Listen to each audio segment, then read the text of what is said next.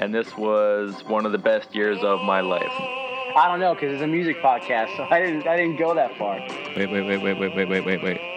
Well, I figured, if it goes well, then that's because of me. And if it goes bad, that's because of you guys. So I'm not too worried. You can bend behind the nut. You were just thinking of Babs Bunny. This is a hot bunny, man. Bunnies could be hot. Club banger, slam jam. Dude, you can't judge someone's personal life and their music, otherwise you wouldn't like Kanye. And Kanye's awesome. His music is awesome.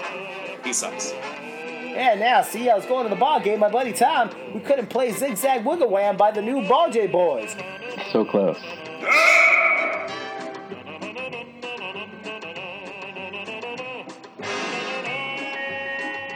All right, everybody, welcome to the Bass and Trouble podcast. My name is Neil.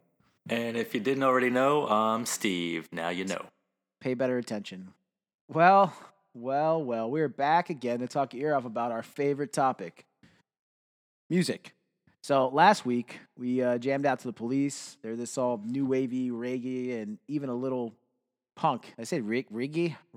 Gosh, that genre is not that hard to say. They were a reggae band. And they were even a little punk in their early days, right? But this week, we're going totally punk all the way with the yes. Yeah. And so with the yeahs, we're going to dive into some of their albums. We're going to dive into Karen O's other albums. She has some solo stuff, and she seems to like really guest starring on soundtracks. She's in a bunch of them. I love soundtracks, so that makes me happy. And later on, we'll get to talking about the sucky song of the day. We always reference cover songs in these podcasts. I feel like that happens all the time. Like, oh, are they better than the original? We have a whole playlist for them. Right, because sometimes they are. But today, they're going to talk about one that is never going to make that playlist. It's a terrible cover. Yeah, I mean, it is terrible. All right. So if you haven't already subscribed, if you haven't described, what are you waiting for?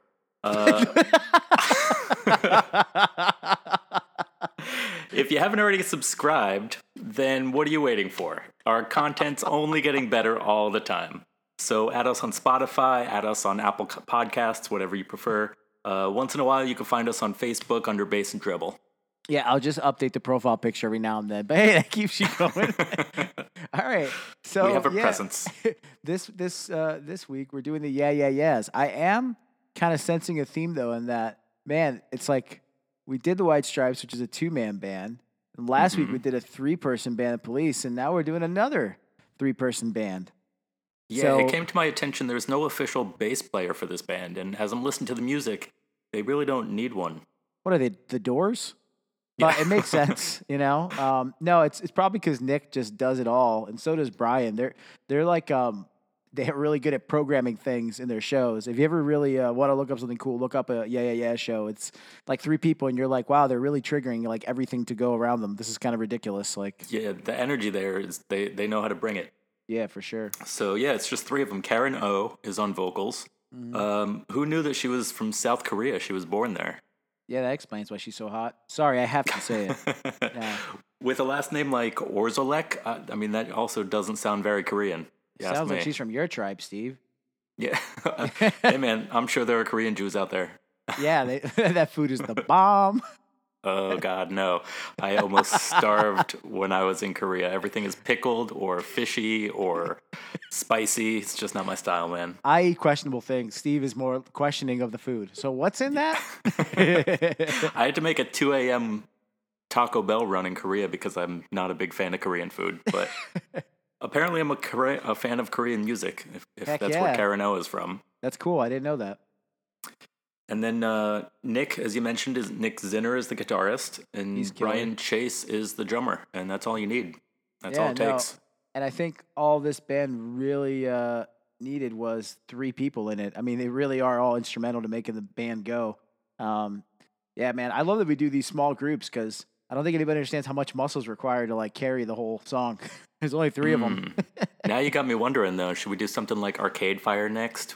No, we should do a band like we should do Polyphonic Spree. No, we should do Bruce Springsteen's backing band. The E Street Band. Yeah. We'll spend the whole hour just naming off their members. The whole afternoon. Yeah. Spend a tidy 3 hours going through each one. No, but they're out of New York City, and they started in 2000. Wow, that's pretty cool. You know what? Turn of the century from the 90s, 2000, we definitely had another kind of 80s, like, we can be futuristic, 2K future. And this band had a little bit of that, and then it also had a little badass 70s punk influence in them. Holy crap. They are loud, and I love it. Yeah, they kind of bring that garage rock band to a new generation. Mm-hmm. So, just a reminder that Neil's been on point lately with making up all these playlists. So if you head over to Spotify, you could see his latest creation, which should include all the best Yeah Yeah Yeah songs that we could find. Yeah, and there's some pretty cool covers of Yeah Yeah Yeah songs that I actually found. There's a Florence and the Machine cover, which is music to everyone's ears.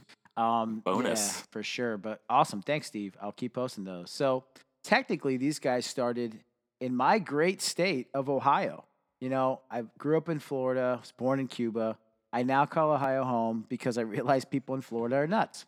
So there's a reason why we left. So Karen and Brian, the drummer, they were in school together at Oberlin College in the late 90s. Steve, don't you know some people that went to Oberlin College? That sounds familiar. Do you have some friends? I don't know. You're the one in Ohio. Like, is that anywhere near you? I don't even know where it is. I don't know. It sounds like a Division III school. But anyways, next thing you know, Karen's back in New York going to school at NYU. And then he picked up Nick's. I like how she, you know, it's like you just find these awesome people when in reality it's like a lot of luck happened for this all to work out. Right. Yeah, I spend a lot of time in divey bars in the East Village, and do you know Mars Bar? Do you know that one on 2nd Avenue? No, I wanted to look that up to see if it still exists. I mean, probably doesn't. I ride by 2nd Avenue all the time, and I know the East. I know the East Village, but I've never met someone who I would consider joining a band. Well, by all descriptions, in any bar in New York City. By all descriptions, this was the kind of bar where you would find, you know, people that wear all leather and apparently, you know, dress like they're in punk bands. But I am familiar with that part of the East Village, yes. You know, and then they lived in this trashy art scene for a while. Back in the day, all three of them actually shared a flat. That sounded like a really good way to form bonds, right? Yeah. Is it really a flat if it's in New York? Is that not more of a English term? I think for it's a just studio? Yeah, it's a fancy way of saying apartment. Apartment, right? Like it's a flat. Like what is it? Like what does that mean? Is it flatter than most? Like do they not have borders around their doors? What's going on? I don't know. You can call it a loft. I don't know. But they live there with the future members of the band Metric. They weren't officially Metric yet, but I hope that it was more than just a studio. Yeah, it's like if they're all sharing this space. Now I feel like we should be calling it a flat. It deserves that kind of respect with so many people in it. Yeah, I didn't realize that they were so close, but Metric also has a very similar sound. That's for sure. So originally they called their band name Unitard, which I can't help but laugh at. But that was when it was just her and Nick. And then once they brought Brian in, he replaced their existing drummer, and boom, you instantly had the Yeah Yeah Yes. That's all it took. That's awesome, man. And, you know, they instantly got together writing a bunch of songs at their first rehearsal. I mean, they were pretty much right on the scene, opening up for bands like the Strokes and the White Stripes, two obviously similar bands from that era, but to go from, hey, we just met each other, to let's rehearse, to hey, let's write some music, to hey, we're on tour now with these guys. Again, I think that goes to show how much they really clicked. That's also, I can see that happening pretty quickly if you're in that scene, especially in New York at the time, where, you know, if they're living with Metric and they're hanging out in bars where you just pick up musicians, it seems like they already greased the wheels. They already were in the scene, and it seemed pretty easy for them to just take off. Yeah, for sure. You know, and the buzz ramped up for them so fast. And in late 2001, they released their first self-titled EP. So, yeah, that's a quick ramp up. And you know, based on the live shows I've seen, again, this band's vibe is nuts. Like, I could see why, if I was a White Stripes or a Strokes, I'd be like, yeah, can you guys open for me? Because you're amazing. You got to set the bar high for the opening acts if you're a really good band. Another one of those times, I think you mentioned a few episodes ago, where I see concerts all the time and I've completely lost track of who I've seen and who I haven't. But there was one outdoor festival in Brooklyn a few years ago called Googa Mooga. And the Yeah Yeah Yeahs headlined that. So I did get a chance to see these guys in concert, and it was So what was every it called bit again? as hardcore. Googa Mooga. Oh, it was Vendetta Mondata, were they like battling each other? Oh, yeah. In Regata Overwatch? Mondata. Regata Mondata? Yeah, they played the entire set at Googa Mooga. That's awesome though. That Steve, you treat these shows you go to like single serving hand sanitizing wipes. You're like, what's that? The Strokes? Oh yeah, they're pretty cool. The second album. All right, cool. Moving along. That's awesome. Yeah, that's right. That was in 2003. That was an amazing lineup. The Yeah Yeah Yeahs and the Flaming Lips headlined the festival. Flaming Lips? Are you kidding me? Yeah. Oof. Also, Father John Misty played there in What? 2013 before he was a big name. Matt and Kim played this festival, and that's when I really cemented the fact that I don't like them at all. And my other favorite band to hate, The Darkness, played that show as well. Oh, love So- you. Again, I can't stand the falsetto. It's tough. But yeah, that was one hell of a 3-day concert in Prospect Park, and Yeah Yeah Yeahs were headlining, so it was great. I love when Steve goes down memory lane, but there's no actual lane. It's like memory soup. It's like that thing that happened that one time. Yeah, that was That was awesome. awesome. So, Steve, why don't you start us off talking about the body of work for this group? Because it's pretty extensive. Yeah, I mean, for the 10 years that they were together, they had 4 studio albums and a compilation album, 4 EPs, 14 singles, 2 video albums, 14 music videos. Wow. That's enough to keep them busy for a while, and that's just as band. Yeah. It doesn't even get into her solo stuff. And they were definitely a live band. They played a lot of shows. They traveled a lot on the road. So I think it was probably why they don't have as many albums. But their albums are killer. All of them have a few good songs, which is why it makes sense when they have so many singles. Like they made songs that were like super catchy, which I'm sure we'll get into for the type of punk they were. Yep. So the first one was Fever to Tell. It came out in 2013, and Rolling Stone pinned it perfectly. They said there's half a dozen songs in under 3 minutes on Fever to Tell, and they sound absolutely complete. They just had a way to take these riffs and these moments and make it into a full-fledged song, and at the same time, yeah, most of these don't even go over 2 minutes. Yeah, Tick Tick is an awesome song. It's short, but it's super cool. It's super like I don't know. It's just kind of a song that you would just throw together, and that's what I like about this first album. They were so punk. I mean, all of these songs. There's one track that's over. There's 2 tracks over 3 minutes, one over 5. All the rest of them are either less than 2 minutes or less than 3 minutes or right on 2 minutes. Like they're really kind of fast songs. Which of course, Maps is a great tune. That was a great kickoff. I mean, that song kind of stuck in a lot of people's minds. Starts out so cool, too. I really kind of think this should have been the opening track on the album, where they layer like 3 guitars going real fast over each other. Yeah, it's kind of odd that they put that song towards the end of the album, but at the same time, I could see how if it was like a side 2 of a vinyl, it would be the first song, right? Or the second song. Either way, Yeah. The lyrics are really, really cool, and everything. The drumming in it is spectacular. It's, for being punk, it definitely has a lot more like mainstream rock vibe to it. So probably why it was a good kickoff song for them. If you think of that really Right. cool, like, but at the same time, he does like kind of like a rhythm guitar solo, which you don't really have a lot of people do anymore. I didn't even know that's even possible. Yeah, so Green Day, I think, kind of like was the ones who really first did it. When he would play Okay. just like chords really fast and really funky, and so they have that whole. Isn't that almost like a bridge then? It is, except it doesn't feel like a bridge because afterwards he has a part that's kind of the bridge part. It is. Gotcha. It just definitely had its. Again, the drummer kills it in this song, and of course, Karen O sounds spectacular. I also think there's something to say about like making a song that sounds good, but that also people can sing to. Like anybody can sing the song, Right. It is a favorite at karaoke night. Yeah, which shouldn't be a thing because not everybody's Karen O. True. Yeah, she's got this amazing vocal range, but she also does these like yips. I don't even know how to Oh, describe we'll it. get Like into she the yips yelps. later on. I already know where that's going to go. Okay. My favorite song of all time of theirs is the Yippee one. Oh, Yeah. all right. We'll get to it. But so Maps, I had no clue what this song was about. Like everybody knows the song. I can even sing along, but like it didn't make a lot of sense. So I actually had to do a little research here. And basically she's trying to plead with someone to stick around. It seems like it's the end of a relationship. She knows that they can't possibly offer what she's willing to offer. And she was dating somebody at the time named Angus. So Maps could potentially stand for My Angus, Please Stay. I mean, that might be kind of a stretch. I think somebody on the internet just kind of made that up and said, hey, look, I made an acronym. Yeah, it sounds totally made up. And I honestly, when I opened the show notes, I thought it said, "My anus, please stay." I had to take a double take. I was like, "What?" And I was like, "Oh, ag." And then I called and said, "I have a problem with Agnes and Angus."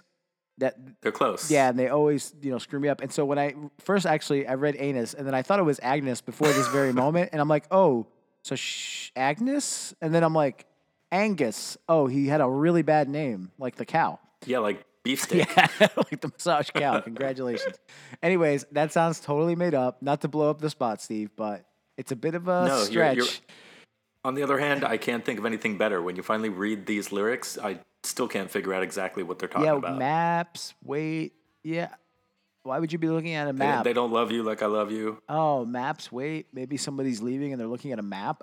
I don't know. I think it's just filler. But if it was my, Yeah. I actually what It's the title of their first hit song. It can't just be filler. There's got to be a purpose to it. All right. Well, with that being said, Y Control is a sick song, and I always thought this song was about video games.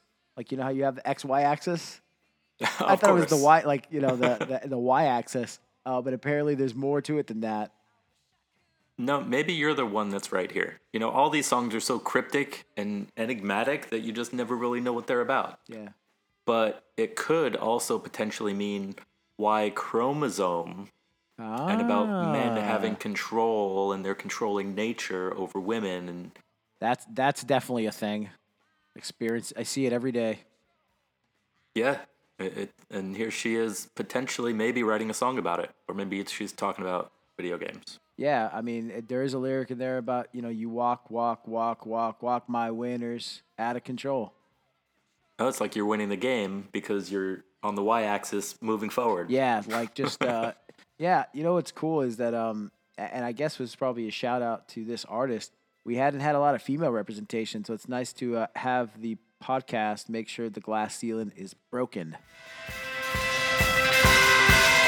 Oh, so on my loving goes under the fog, and I believe them all. Well, I'm just a poor little baby, 'cause, well, I believe them. So the next album is actually my favorite album of theirs. Oh, Yeah, okay. big time. Show Your Bones. Show Your Bones. Yeah. So, Came out in 2006. yeah, and what was cool is that Karen O said, we're not interested in making Fever to Tell Part 2.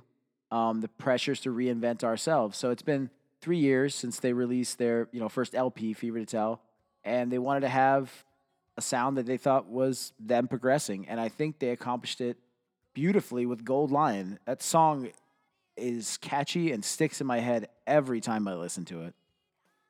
Yep. Just builds layers on layers on layers, and have no clue what it's about. Gold Line gonna tell you what the lie Again. is. Actually, Gold Lion is a advertising award, and Karen O was in an advertisement for Adidas, or she contributed vocals to an Adidas ad, and it won the Gold Lion Advertising Award. Wait, so did these guys write the song for Adidas? Because I wouldn't say that's a problem, except I love that song and I have no idea what it's about. Tell me what you saw. Tell me what you saw. All I remember about that song is the amazing guitar playing. It's actually probably one of the few songs where I will say that Nick outshines Karen like this much Ooh. more, because that dee dee doo dee doo and all the background going, man, Right. that's sick. He's doing all kinds of cool shit on that song. We can sit here and just make up meanings to every single one of these songs. They're so way out there that no one's ever Well, really some gonna of her know. songs though, she's like this and cryptic, and then some of her songs, which we're gonna get to, are super straightforward. Like they could be, they're just so like literal. So it just is insane to me that she's such an artist that she can mix it up. Like, how do I feel? How do I want to sing today? Which is why she's up there in the echelon of all singers for me. She just has such a cool, like you said, versatility and range. You know, that's something funny that my sister always says. There's songs that like men can sing, and there's songs that women can sing, and then there's women that can sing both. And that's Karen O. She can get the range all the way Right. down, all the way up. It's kind of nuts. Or you can get somebody like The Darkness who could sing those. He's not real singing. high falsetto That's all parts. sitting Yeah. above his eyeballs. It's all head music. None of that's real. All right. Cool. I'm glad you agree The Darkness is not real music. What about the song Phenomena? I'm actually a big fan of that one too. It's on. Right. That was another hit single off this album. Yeah. That's one that gets stuck in my head, maybe because it's Something repetitive, like a or maybe it's just. phenomena. Yeah, it's cool. It's Yeah. got a really cool guitar riff to it. Yeah, it's funny. You know, it's prepping for these. I don't know if you do this, but I start loving things on Spotify. Like, I love that song. I love that song. And I'm so looking forward Yeah. to when season 2's over. And I sit back and I'm like, recently loved songs. I'm like, oh yeah, the whole lineup. Nice. Good call.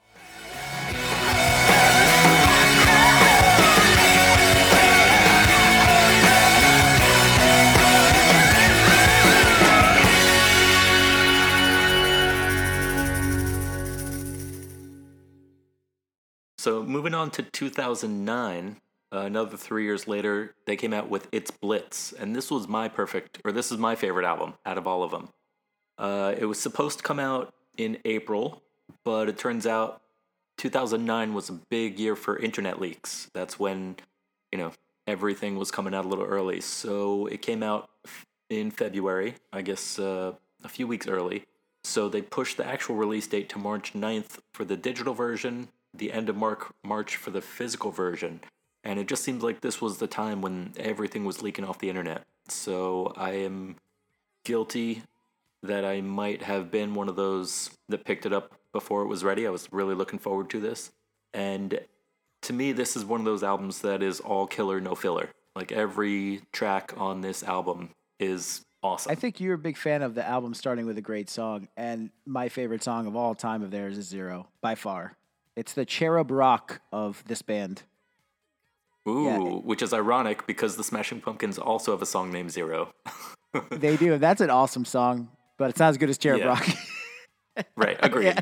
But yeah, I see what you're saying. This is the kind where you can crank up your stereo All as the way. loud as it goes and it's still not loud enough. Yeah. Yeah.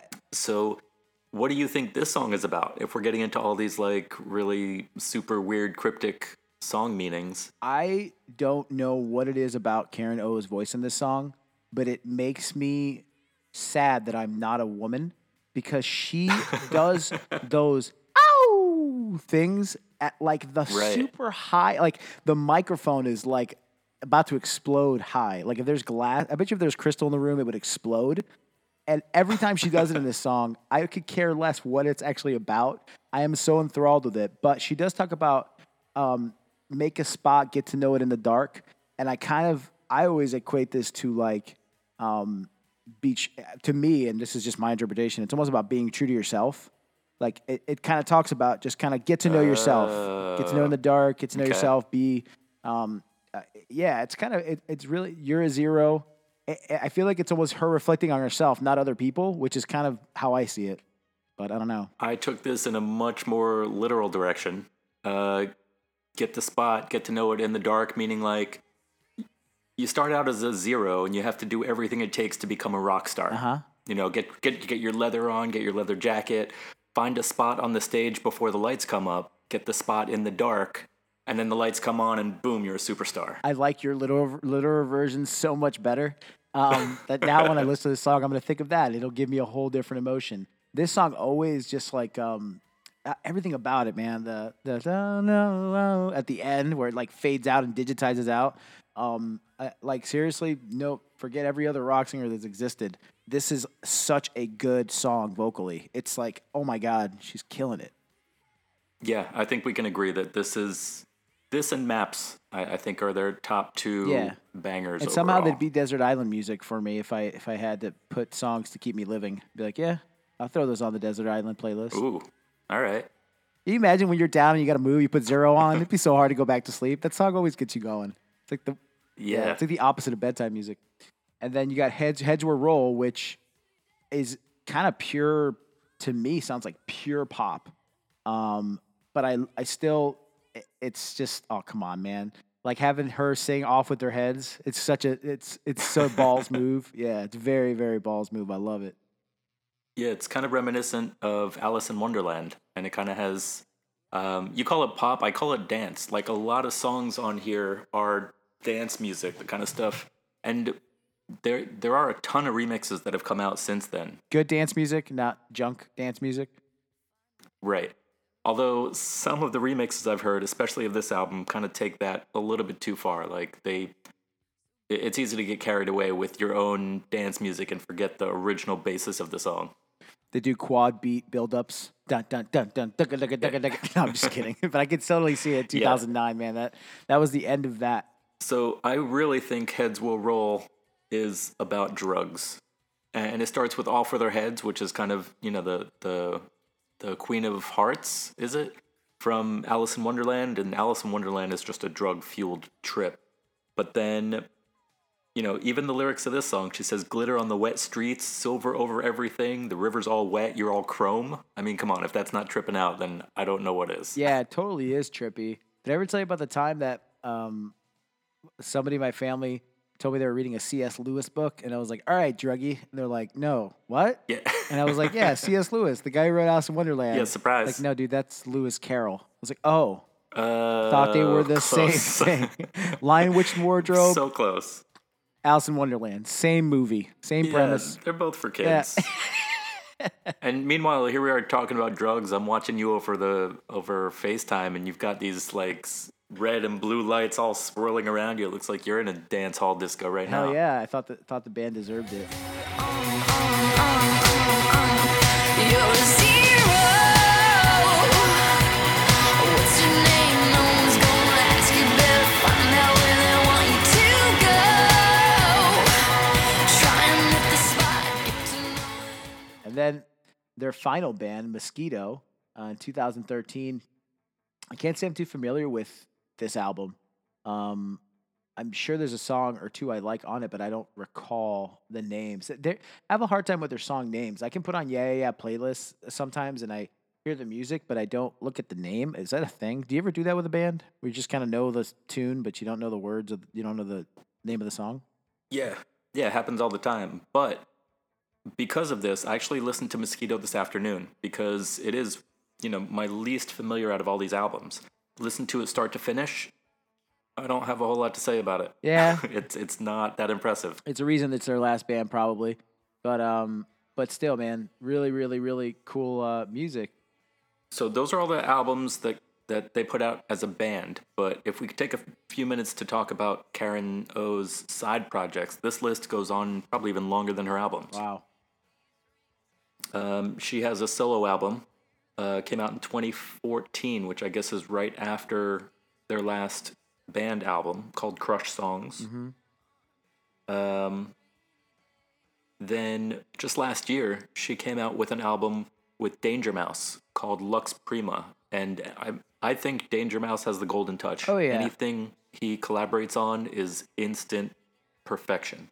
So that came out last March, I guess just over a year ago, and that album too is a little bit more mellow than the punk stuff. Yeah, sure. But she puts her voice on there, and it kind of rings through. It's a chance for her to slow down and mellow out a little bit more, and it is just a perfect combo with Danger Mouse beats behind her voice. Yeah.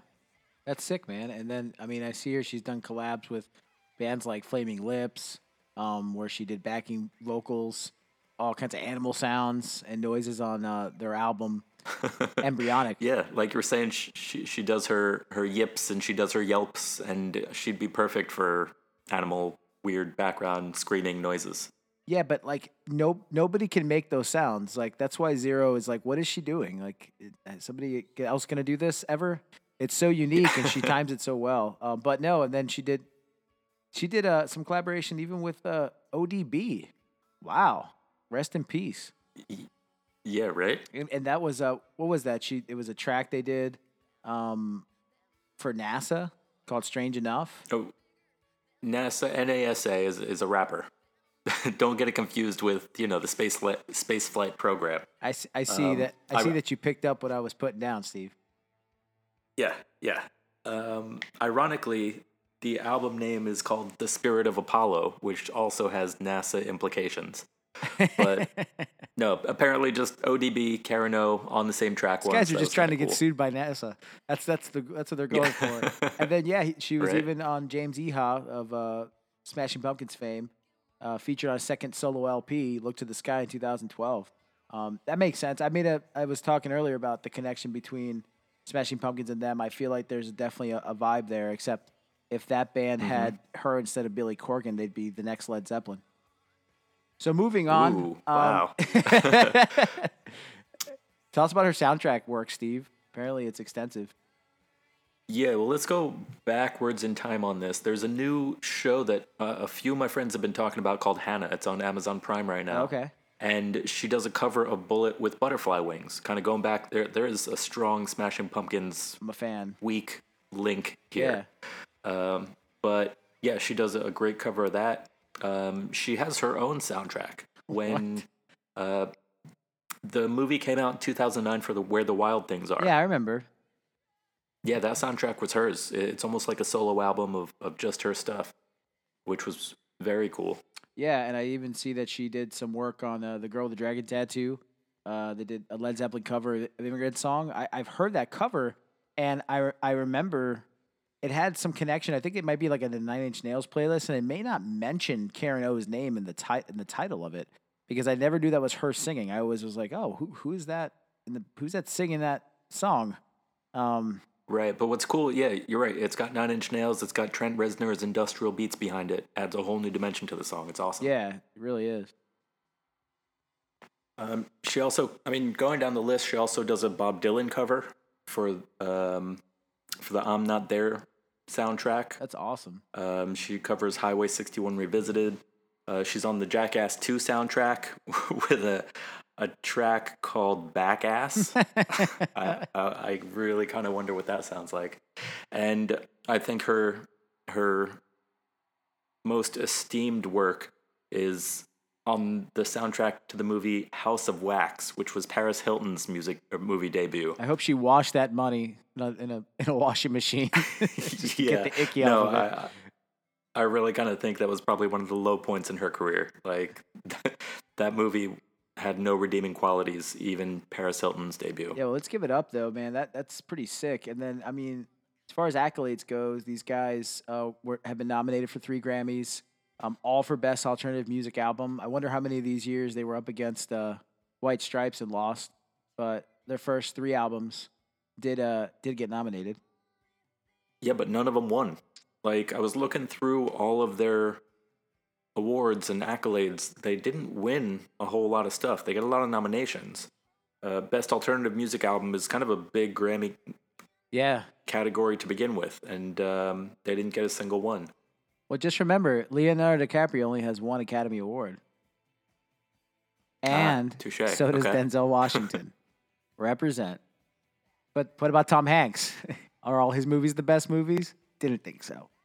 So I would say yes. Steve's like, well, Big is kind of great. Are we gonna have it? Actually, Yeah, they are pretty good. But I will say, winning the awards isn't everything. But it's cool that they got nominated for that award so many times. That's how many nominations has Tame Impala gotten? I think like 2. And how many have they won? 0. So are we saying these guys are as good as Tame Impala? No, they're better. But but what they also didn't win any other. Did they win any other awards? Confused. No, MTV Video Music Awards. Apparently, they had some really awesome music videos. Maps is a really cool one. Yeah, it was nominated for Best Art Direction, Best Editing, Best Cinematography, and the MTV 2 Award, which I guess is a little bit more It's a little bit more alternative. Way to promote your own sub networks, MTV. Yeah. You're gonna name a whole award after it. It's Yeah, MTV stopped playing music videos, and then all of a sudden they realized, hey, wait, why don't we just come up with a new TV station and we'll play music videos? So that was MTV because too. reality just took over the world. How about how about what if we talk about the fact that VH1 should have a award that's for like a lifetime nomination, but then called the VH1 Classics Lifetime Nomination Award. And that way it can really have a good ring to it. Get it together, MTV. Yeah. But again, they didn't win any of these MTV Music Awards for music videos for Maps, Heads Will Roll, and Sacrilege. But they were nominated, so there is that. It seems like there's a whole nother association that gives out awards, Steve. Can you explain this to me? I'm a little confused. Right. So there's the music video production awards, which, goes beyond just the music, but it actually gets into the cinematography part of it. And they were nominated 3 times. They actually won twice. Nice. So, I mean, if you want to look at what the Yeah Yeah Yeahs actually took home, I think their most prestigious award is the MVPA award for Best Alternative Video in 2005 and Best Rock Video in 2009 for Zero. Well, I think what they really took home is a lot of cash because of that being so prominently featured in the video game Rock Band. And with that, we'll go to our... All right, Steve. So it's another time for some rock facts. Yeah, we've been talking about their music videos for a little while, and the guy who produced the video for Zero is Karen's husband. Okay. His name is Barnaby Clay. Barnaby, I just think is a hilarious name. Reminds me of Barney Stinson from How I Can Met I Your just Mother. say something? I have no idea what Barnaby looks like, but you imagine when it's like, hey, meet my husband, Barnaby. He definitely has to have a nickname like, BB or Barnes. Like Barney. Barney? Barney wouldn't be that bad. I mean, it does think of, that's a tough name to grow up with, but it's cool because that award actually won Best Rock Video in 2009 from the MVPA. So apparently he makes good music videos. So he must be a really talented, creative dude as well.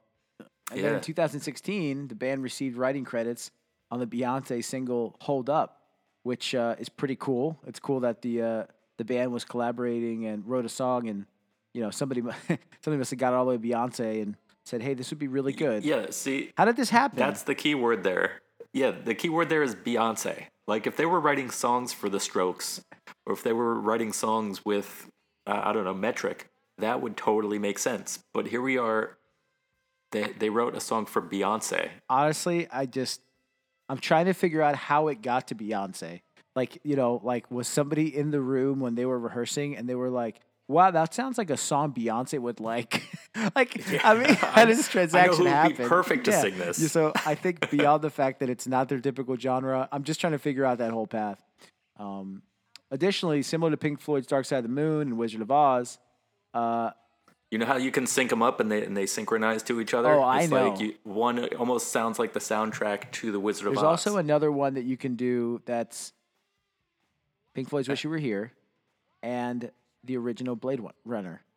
If you sync those Ooh. up, they have all kinds of syncs, but then they kind of don't because things just match up. Although the money part with all the people dancing in the field when it turns to color is a little creepy. Yeah. Yeah. Great Gig in the Sky while you're just getting whipped around in the tornado. So wait, what is it? I know that. How does that relate to the Yeah Yeah Yeahs? Well, their album Fever to Tell lines up perfectly with Free Willy 2. You know what's you know what's the best what's the best part of all that is that it's probably better to watch with Fever to Tell playing over it than without. Oh my god. I don't know. I've never tried it, but you know what? It's worth a shot. I think I'm going to sit down and watch some Free Willy 2 tonight. Yeah, no, for sure. Well, any more rock facts, Steve? And then there's one more rock fact, which I think you might be interested to find out. Igneous rock comes from molten magma. How's that for a rock fact? Well, I guess we'll have to leave that as our last. So similar artists and albums. We've talked about some of these already. So you obviously got the Strokes, the White Stripes, Blondie. Obviously, I think if you took Blondie and then combined a little bit of, I want to say, Robert Plant, you'd get this band. Okay. As far as honestly, like very versatile, but also Blondie was considered punk when they came out. Right. Yeah. And not just that, but New York City punk. Like if you took these two bands side by side and you put them in the same decade, they would be pretty much the same. Like Blondie was to the 70s and early 80s what Karen O was to the 2000s. For sure. And then you've got Susie and the Banshees. I love the spelling of that. Susie with the it reminds me of kind of like Sioux Indians, but it's reversed a little bit. It's pretty cool. Exactly. And same kind of deal here. You got a very strong lead female singer, very punk influenced, very quick tempo, very short songs kind of deal. So I can see a lot of similarities there. Yeah, and then obviously, bands like Pixies and Belly make me think of this band too. I would say the Breeders. The Breeders. That kind of that's a good feel. I think Karen O's probably a little better singer, but that same kind of, I don't know how to describe it. Honestly, like I said earlier, I wish I could sing like a girl. They like this one, because she's got so much like just throat behind it. You know what I mean? Like it's just like really, really projecting. Yeah. It's not like a soft. It's song. that hard and fast. Yeah, hard, fast female rock. It is a genre in itself. Yeah, even in songs where she's trying to sound vulnerable, it's tough because she's so freaking strong. So, anyways, big fan of this band. And Steve, now we move on to everybody's favorite part of the podcast, the sucky song of the day. It's the sucky song of the day.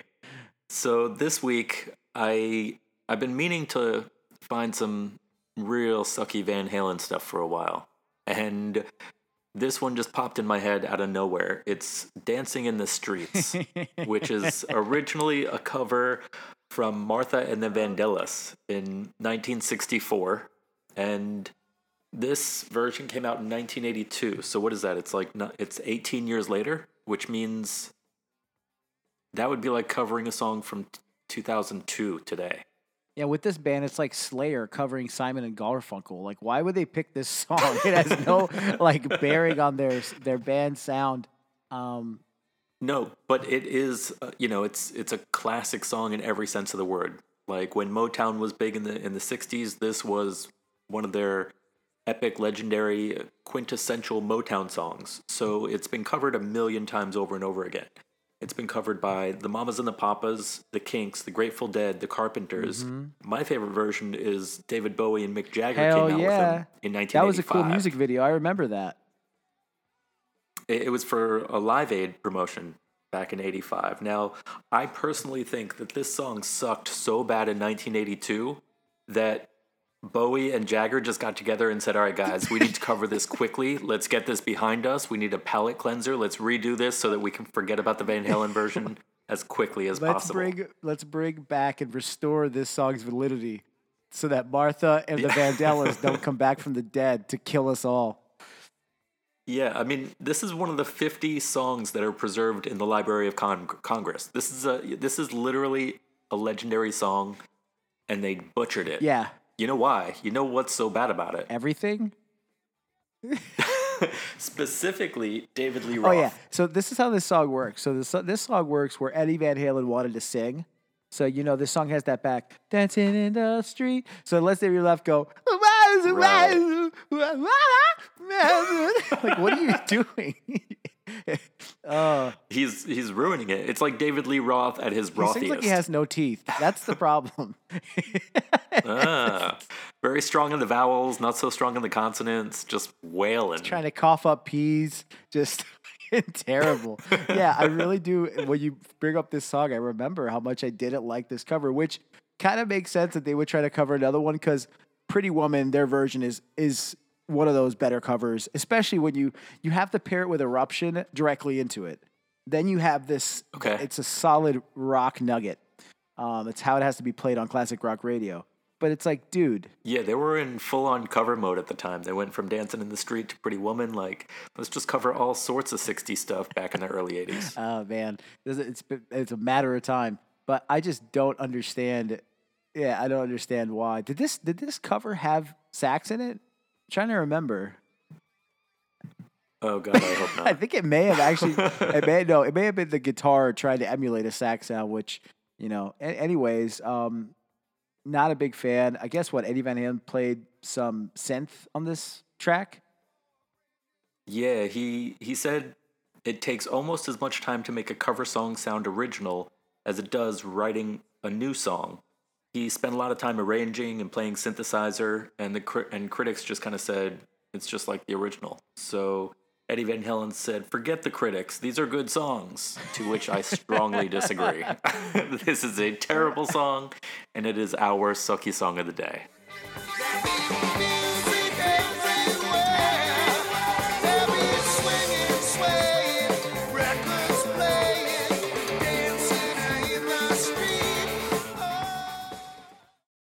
Absolutely. So, yeah, and that's our show, Steve. Any last words? Van Halen has a few shitty songs. we can go on and on about this. Yeah. But I'll leave it at that. Nice. Well, come back and join us next. As long as they don't try covering any Yeah Yeah Yeah songs. No, I think at this point that dog's been put out to pasture. So come back and join us next week when we promise to go back to a 90s band. We're gonna find one we want to talk about and make sure it has more than 3 people. So remember, subscribe, share, and like our page on Facebook. It makes us feel good. And follow us on Twitter at BassTreblePod. All right, Steve-O. Peace. Peace.